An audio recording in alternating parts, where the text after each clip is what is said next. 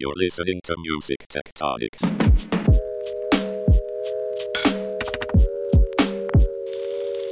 Welcome back to Music Tectonics, where we go beneath the surface of music and tech, where we sneak into bedroom studios and unplug the plugins and plug in the robots and get 1 million likes on TikTok while downloading legal samples and reposting Vine compilations on YouTube, where we hand out podcast episodes on CDRs at Times Square and publish trading cards about the seismic shifts that our guests have helped us flesh out leading up to next week's Music Tectonics Conference. I'm your host, Dimitri Vitsa. I'm the founder and CEO of Rock, Paper, Scissors.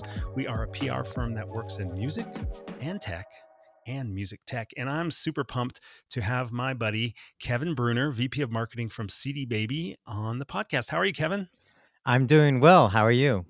I'm doing great. And psyched to have you on the podcast. Psyched that you guys are coming out for Music Tectonics in a few days. And you and I haven't done a podcast yet, even though you have definitely influenced my thinking around music tech and innovations in music. So it's cool to have you here. Well, I've had you on my podcast, but you haven't had me on yours. This is the first time. That's true. I've been on the DIY Musician podcast, which if our listeners have not checked it out, it's a great podcast. Very practical stuff and very up to date. And you've got like a zillion episodes. How many episodes have you done? 241. Nice. That's very, very cool. And in fact, you're an inspiration, Kevin. I mean, Wow. how much excitement, energy you get from doing the podcast was definitely a factor in me deciding to do this one. So listen, we're coming up on Music Tectonics. You guys are coming in big with going to have an exhibit. Several of your folks are speaking there. You're going to be on a session specifically on our podcast episode topic, which is about how independent artists are changing everything in the music industry. So let's just jump in. How are self-empowered artists changing the entire dynamic of the music industry, even for labels? Well, I think one major shift that you've seen is that no longer are labels dictating the music that the masses are enjoying. Independent music is making up, I think the last numbers I saw were like 40-some% of consumption now. And so I remember growing up and it was like everyone was listening to the same 10, 20 artists at the same time, or the top 40 that were out there. But now because of independent artists, the listening audience is so fractured. And at any one time, you might have a popular artist on a label that, you go to work and nobody even has heard about them, where they have got their own little niche genres that they focus on and listen to, and that's their world, and the rest of it they never even see. So it's really interesting to see how music and how people find new bands and new artists, and how diminished the impact of mainstream artists seems to be, that are, how much harder the labels seem to have to work to really penetrate that superstar stratosphere, because we're all listening to what we want to listen to instead of what they dictate to us. Yeah, it's interesting. Like there was a point at which record labels would develop kind of a following and a scene, and you could follow a record label to kind of know that you're going to find something that you like. It's within a genre or a scene that you're interested in, and you could follow that. And that was kind of like a path. Also, radio stations too, obviously, were another one. A lot of radio stations had a specific genre-based format, and many still do. They're not dead yet. But I hadn't checked in a while, so I wasn't sure. But you can still turn on the radio. It's true. Even in a car. But now it seems like entire platforms like streaming services or platforms or artist services, things like that, will sometimes bubble up with a particular scene or genre as well. And if you're, say, a SoundCloud listener versus a Bandcamp listener versus following the Apple Music editorial stuff, you might be listening to totally different stuff in those platforms as well. Yeah, I mean, realistically, the music business has really always been about curation, whether it's been the A&R guy curating the roster for the label and that label becoming known for the type of music that they put out, to the indie label now, went through a period where that's where you've had the diehard fans of particular genres, which that still exists. And then that has just moved to playlist and it's on radio. A lot of it's just where we curate music and who's doing the curation, and really opening up the ability for people to make collections of music that isn't dictated by just a couple sources of mainstream media. Right. So it's really about the fact that artists are not being slowed down to put things out because they don't necessarily need a record deal.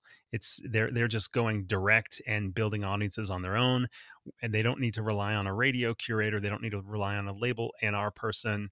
They're literally just putting it out there and building a scene. Yeah, we've seen that a lot where the cool thing about where we're at in the music business is that for a time, it was like you might look at another artist. Like when I got into music, I went to college in Nashville, and very competitive place. Especially this was the 90s, very competitive place. All these people showing up trying to get their shot, getting the attention of a label. So you look at other artists as competition. But where we're at now, you should be looking at other artists as partners. People, especially in your scene, they're partners because the more you work together and build audiences together, especially if you have similar genres, there's more opportunities for you to work together, do shows together, build, sharing each other's audiences, build playlists, sort of get the scene known on a broader, level. And those tools exist for artists to make that happen without anyone else's help. Sure, there's times when that help is appreciated and needed, but there's nothing stopping you from accessing fans. Usually it's just an artist's own creativity in how they present themselves and message themselves and work together with other people in their scene that gets in the way from them building that broader audience. That's interesting. You talk about almost like a collective approach, and CD Baby represents something like 750,000 artists for not only distribution, but also publishing administration and sync and other things. How does having so many indie artists under one roof influence negotiating power versus if those artists were just standing on their own? Well, I think one thing we see a lot of trends that most people don't see. And oftentimes, especially in the tech world, they make these broad assumptions about who artists are. And a lot of times they think artists are on the cutting edge of technology. They're super sophisticated when it comes to computers and all this stuff. And that they're just, leading edge technologists, where in fact, that's really not who the average artist is. Yes, technology is used in the creation of music, and we see artists using technology to make music, but as far as like how they pursue their career and their knowledge and of what they want to do, they want to be making music. They don't want to be technologists. And so a lot of times when we go into negotiating with a partner, especially on the technology side, they often just have a total misconception of who artists are, and that artists will want to use this app, artists will want to do this thing. And usually a lot of times we spend educating partners with like, no, that's not who the artist community is. They're not wanting to do all these in-depth, in the weeds management things on their own. There are certain things that they want to do, but a lot of times there is just this knowledge we see in patterns because you have so many users. And on the bigger like DSP side, there's the ability to represent a giant collective, a big catalog, people that, when you have our catalog, you have a very diverse catalog, lots of music that spans many, many years. I think on the sync side, it's been really cool to see that people come to us because we have so much music that is original to the 60s or the 70s, or they have this really niche instrument that they're trying to find, or they've got this, new hot hip hop artist that hasn't been discovered yet that is on the rise. And we've got that too. So it's like our catalog is so vast and diverse that it really helps when we're talking to people that they want our music because there's a lot of variety in there. It's not just one thing. It's interesting.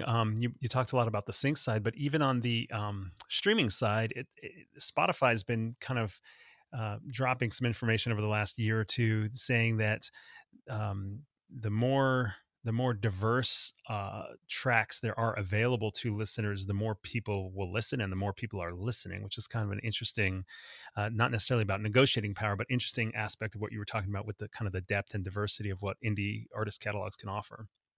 Well, that's one thing that we saw when, streaming really was adopted in the US, like 2 years, 3 years ago.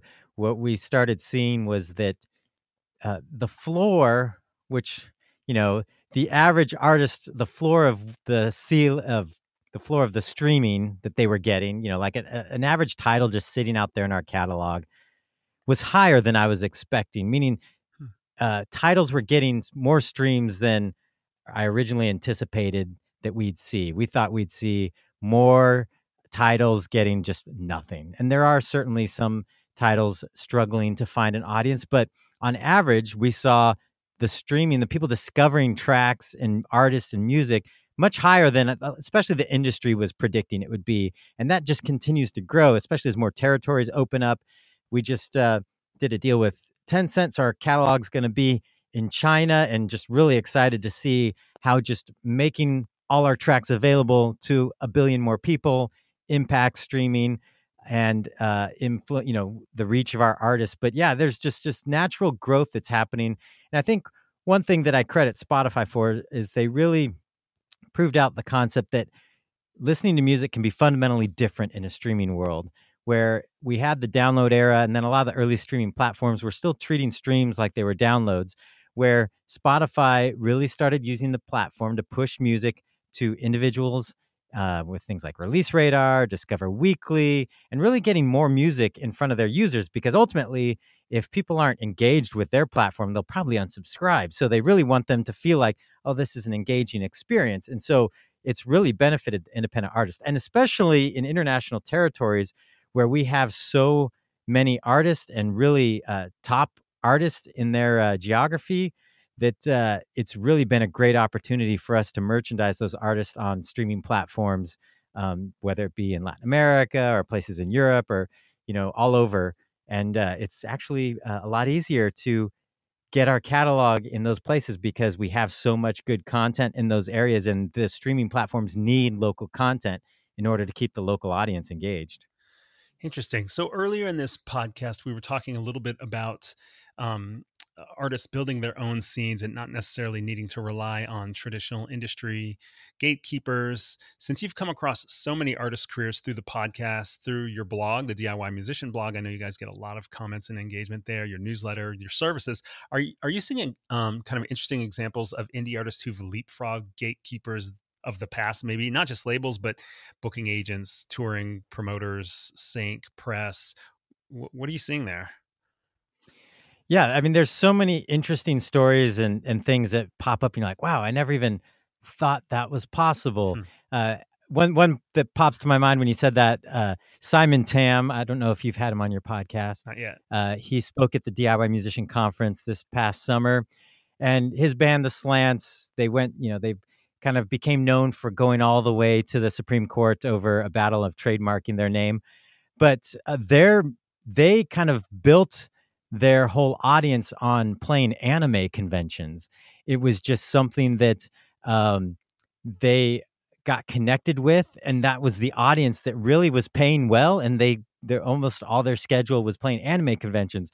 Now that they've gone to the Supreme Court, he says that they spend a lot of time playing at lawyer conventions now, which is a totally different audience.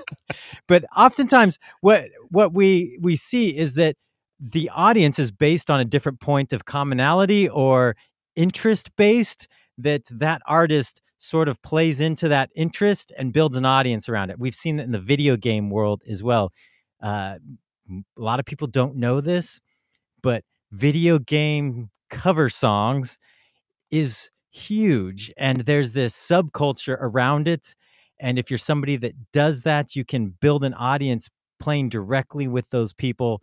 It's something that the mainstream would never even pay attention to. So we see examples of that all the time, but we also see just examples of an artist writing great music and being a great communicator, and all the tools are available to you online to communicate with an audience. And so I think part of it is that great communicator piece. That's what the internet has allowed for us to do. If you're a great communicator and are natural in front of a camera or a good writer, there's easy ways for you to be interesting and tell a story and draw people in that don't require the big budget of a record company and a gatekeeper deciding whether or not your music's good enough.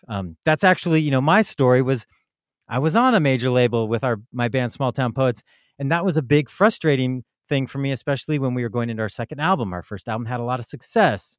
were nominated for a Grammy and sold quite well. And then there was just a couple guys standing in the recording studio telling us that, no, that song's not any good. This song's, I'm like, why don't we just put it out and let the people decide? Let them decide, get the music to the audience. And I think that's where we're at now, where it's just, especially the way people are releasing music, it's like, put a song out there. If it does well, great. Put another one out there. If it doesn't, keep learning from what's happening and how people are engaging with it, and keep putting music out there, because there's so many different things that people latch onto, and oftentimes success comes from surprising places.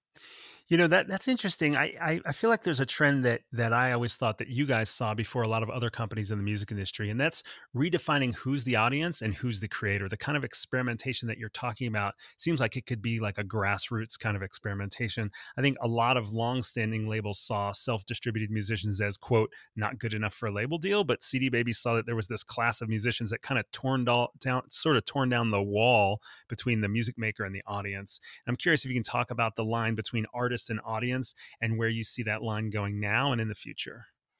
Well, the for certain kinds of music, that line has become very blurred. I think there's some great things artists are doing now to get their fans involved with sort of the creation process, whether it's helping them create videos around music, like, and then picking which one's going to be the official music video, or releasing stems and letting artists play with the tracks and recreate their own versions of the song based on those tracks. Those are things that scare the pants off record companies. Letting the fans feel ownership and control and to create with what you've made. That's something that has definitely been pioneered in the independent world, as far as just letting fans have access and participation. There's still always this thing, like I said, it depends on different genres. Like in the EDM world, this is old news. People will remix stuff all the time. But in the rock world and the pop world, this is something that I've seen more and more artists experiment with, like releasing karaoke tracks, or the stems, or letting their fans create the videos and things like that, where I'm going to trust you, the audience, and I'm going to empower you, and this is going to be something that we do together. And that's a different mindset. And I think, where we're at in the music business, those pieces are the things that keep fans engaged. There's so much content flying at us every day. And the trick is keeping people engaged for the long term, at least long enough that you make an impact. And I think some of those things take it deeper, where they're experiencing you and they're not just passively listening. And, music is used more than ever before in the history of the planet. And it's hard to even go any place and not have music in the background somewhere. So there's a lot of passive listening happening, but really getting that engagement, I think, is what's key. And thinking about how I involve fans beyond just, here's a track, go listen to it. It's funny, as I asked that question, you totally answered the question, but I was picturing something totally different, which is the idea that there was a performer and there's an audience, and now it seems like the audience can also be the performer. And that seems like something that CD Baby saw early, because people were self-releasing, even if they were brand new to music and things like that. But I think you brought up a really great point about the interaction, the engagement of fan in the creation process, which I also think is an important seismic shift. Yeah, it's something that I think is going to continue to be a part of how artists plan releases in the future. I think also a big shift that is definitely happening at the indie level, I think, to a much higher degree than the mainstream market allows, is just general collaboration in general. The idea that I'm in a band and that's what I do, or I'm a solo artist and this is all I do, but the idea that I'm going to go collaborate with that person and that person and that person, we're going to do a track with over there, and all these things help elevate not just the community, because they can all be very divergent projects, but the idea that it's about creating and releasing and getting things out there that people can hear, and not just big marketing campaigns hyping stuff. It's like, as an artist, you want to create, get better at creating, and put more and interesting things out there into the world and build a catalog. Really, I think a lot of it just continues to point to that it's not about one piece of content that's a hit. It's about a catalog that builds over time, that people like to enjoy and listen to and go back to over and over again. Yeah, that's interesting because it seems like a lot of people, when they're seeking huge success in music, they're looking for what the formula is to have that hit song or that hit album or that hit career. And what you described sounds more like what any artist would be sort of doing on their own, which is just kind of building their art, pulling the string of curiosity and continuing to make stuff, collaborate with other artists and that sort of thing, which makes a ton of sense. And it seems very consistent with the DIY kind of ethic of just keep producing, keep meeting people and interacting with them and getting to know them through music and things like that. So I want to shift gears a little bit as we get closer to the Music Tectonics conference in just a few days. I would like to ask you about the music tech scene. What does the artist-facing music tech startup scene look like for you? Is there anything that you're excited about? Just curious to get your take on it. It's interesting because it seems like we go through these waves where there's a ton of new apps and things and that you're hearing about, and then it seems to get a little quiet, and then another wave starts. I feel like we're on the beginning of another wave. Some of the new things that I've seen that have been interesting have been around collaboration and allowing people to find other artists and record for them or record with them. And, so I think there's a lot of interesting things happening in that space. There's always, I love where Instagram has come, where with stories, how people are able to create and drop a track in. If you CD Baby for distribution, your music is in Instagram stories. And I love seeing how people are taking those tracks and making their videos or telling a story using music for their friends. So I think a lot of the interactions that people are going to be able to take online, continue to use music and create their own personal expression with songs that they like. I'm always excited about that. There's still a lot of work to do on some front of just like bringing some of the tech world up to speed on the rights that they should be paying around music. And sometimes that's the big holdup for innovation, incorporating music, because there was a time when a lot of the tech world just thought music was free. Right. And it was kind of like, what? These have rights. And so, that plays into what happens out there and the kind of innovations that are happening. I think there's still lots of cool things that can happen with artists booking shows and finding other artists to do show swaps with, and simplifying some of those processes that, seem to be really laborious for an artist to go through and, just to make things happen. Yeah, you bring up a couple things that we're going to be talking about at the Music Tectonics conference. Spotify just acquired recently this music production marketplace, SoundBetter, and one of the lead guys on that acquisition, Jay Herskowitz, is going to be on a panel along with Mike Gubman from Pandora, Marisol Siegel from AEG, and Angel Gambino from Napster are all going to be talking about what partnerships look like with streaming services. But that's interesting that you bring up the collaboration piece as kind of a thing that you think we're on the front end of that, seeing that Spotify just made that acquisition. And then you talked about rights and the importance of the licenses necessary to have a music streaming or any kind of technology platform that's using music.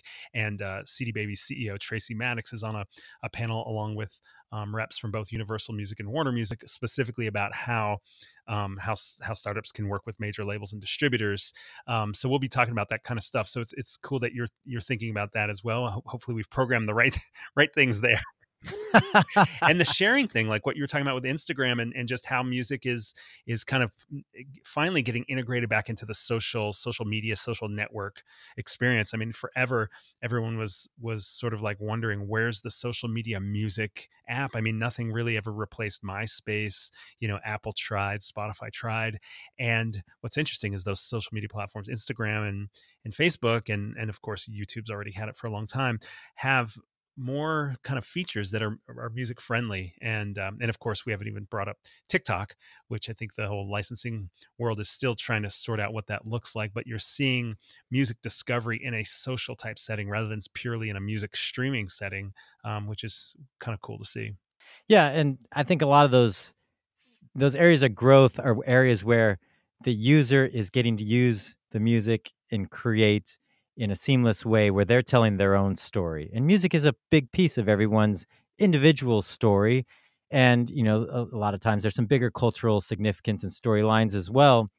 But, those things are the things that excite me. A few years back, we kind of, like I said, we kind of go through these waves, and it's like thinking, okay, what's next? I mean, it feels like, yeah, we're in a streaming world. Things are kind of slowing down as far as new opportunities for music. And then, Instagram stories started taking off, and really a different way people are using social media and creating and telling a story. And I think, okay, yeah, now I see where we're able to pull music in and users, making it easier for users to use that. Where in the past there was some apps that tried things like that, but a lot of the rights issues became a problem, or they were trying to charge the user a download fee to add the track, and that just wasn't going to be something users would do long term. But I think we're on this idea that music is something that people naturally think they can collaborate with as they create their own content.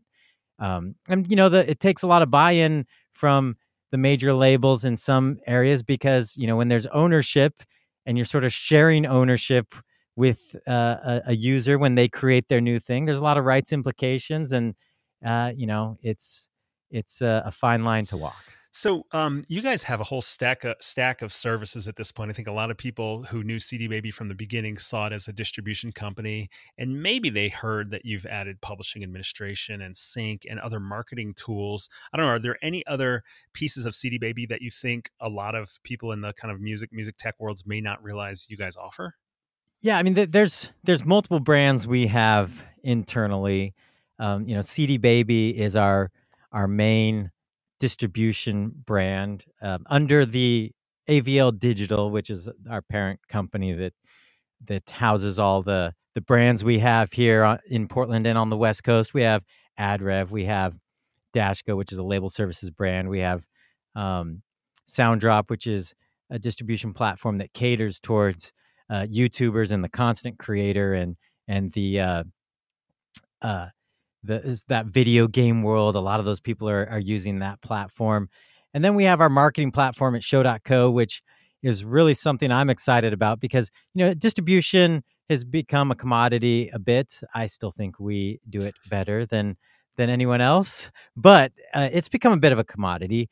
But what artists are always asking us for is promotion services. And so we acquired a marketing platform called show.co a couple years back and have been building on it and iterating on it. And it allows you to do some really unique landing page, create these campaigns around landing pages designed to get a fan to take a specific action. So it'll do a Spotify pre-save. It does email exchange for download. You can use it to do a video premiere. There's all sorts of different things you can do, but it's geared around a specific call to action. And then the other cool piece that we're building on it, and part of it's already live, is an ad platform where then you can go retarget those fans. So the idea is that you can target fans that have taken a specific action. So, we're still talking very broadly in most cases to fans, where we're like, go get my music on Spotify. Well, what if half your fans aren't on Spotify? It'd be nice if you send the other fans a message that speaks to them as well. So this tool will allow you to target the right audience based on specific actions, and then you can, follow conversions and keep building audiences based on user activity.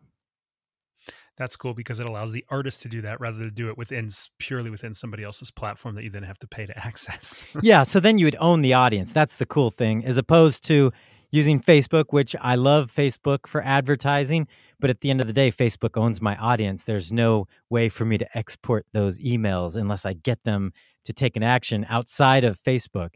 So there's great opportunities on some of those platforms, but at the end of the day, they own your audience.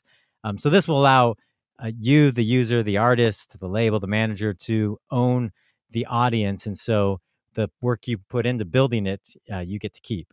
So, as we get close to wrapping up here, Kevin, are there any other kind of ideas that you'd love to see that startups create in kind of the music tech space and the the artist promotion space? I mean, we've got listeners probably who are either founders of startups or considering it. Maybe they're designers or developers who are looking for the right thing for market fit.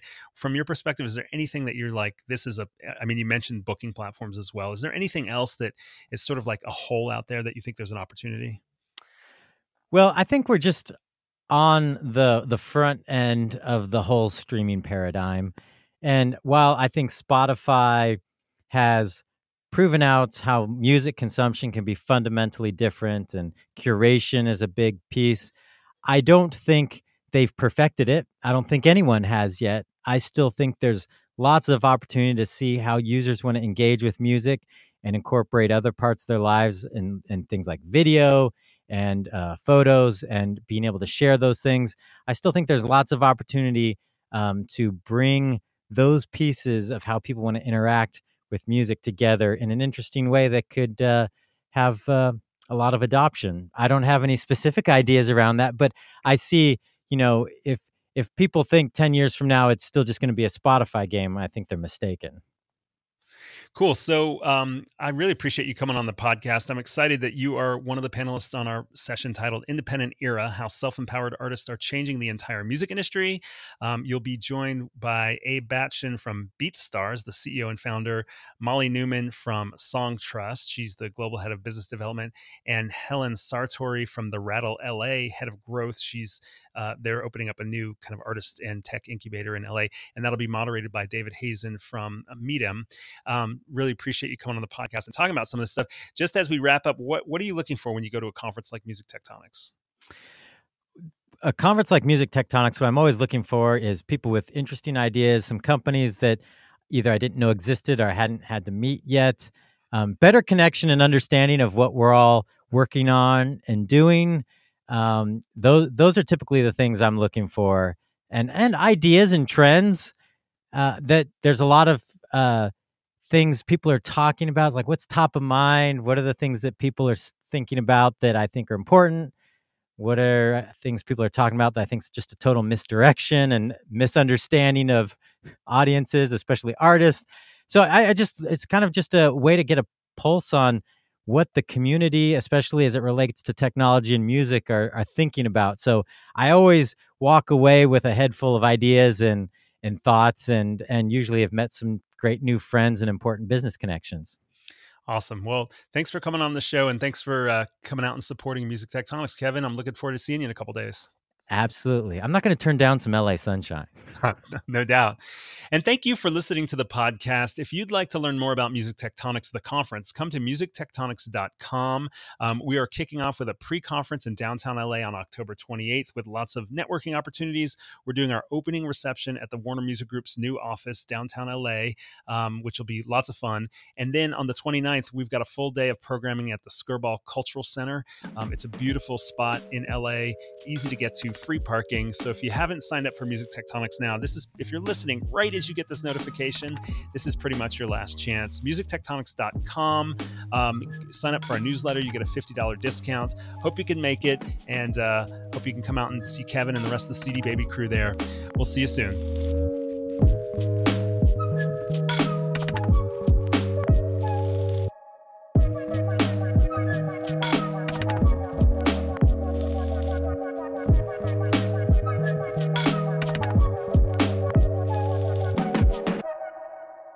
You're listening to Music Tectonics.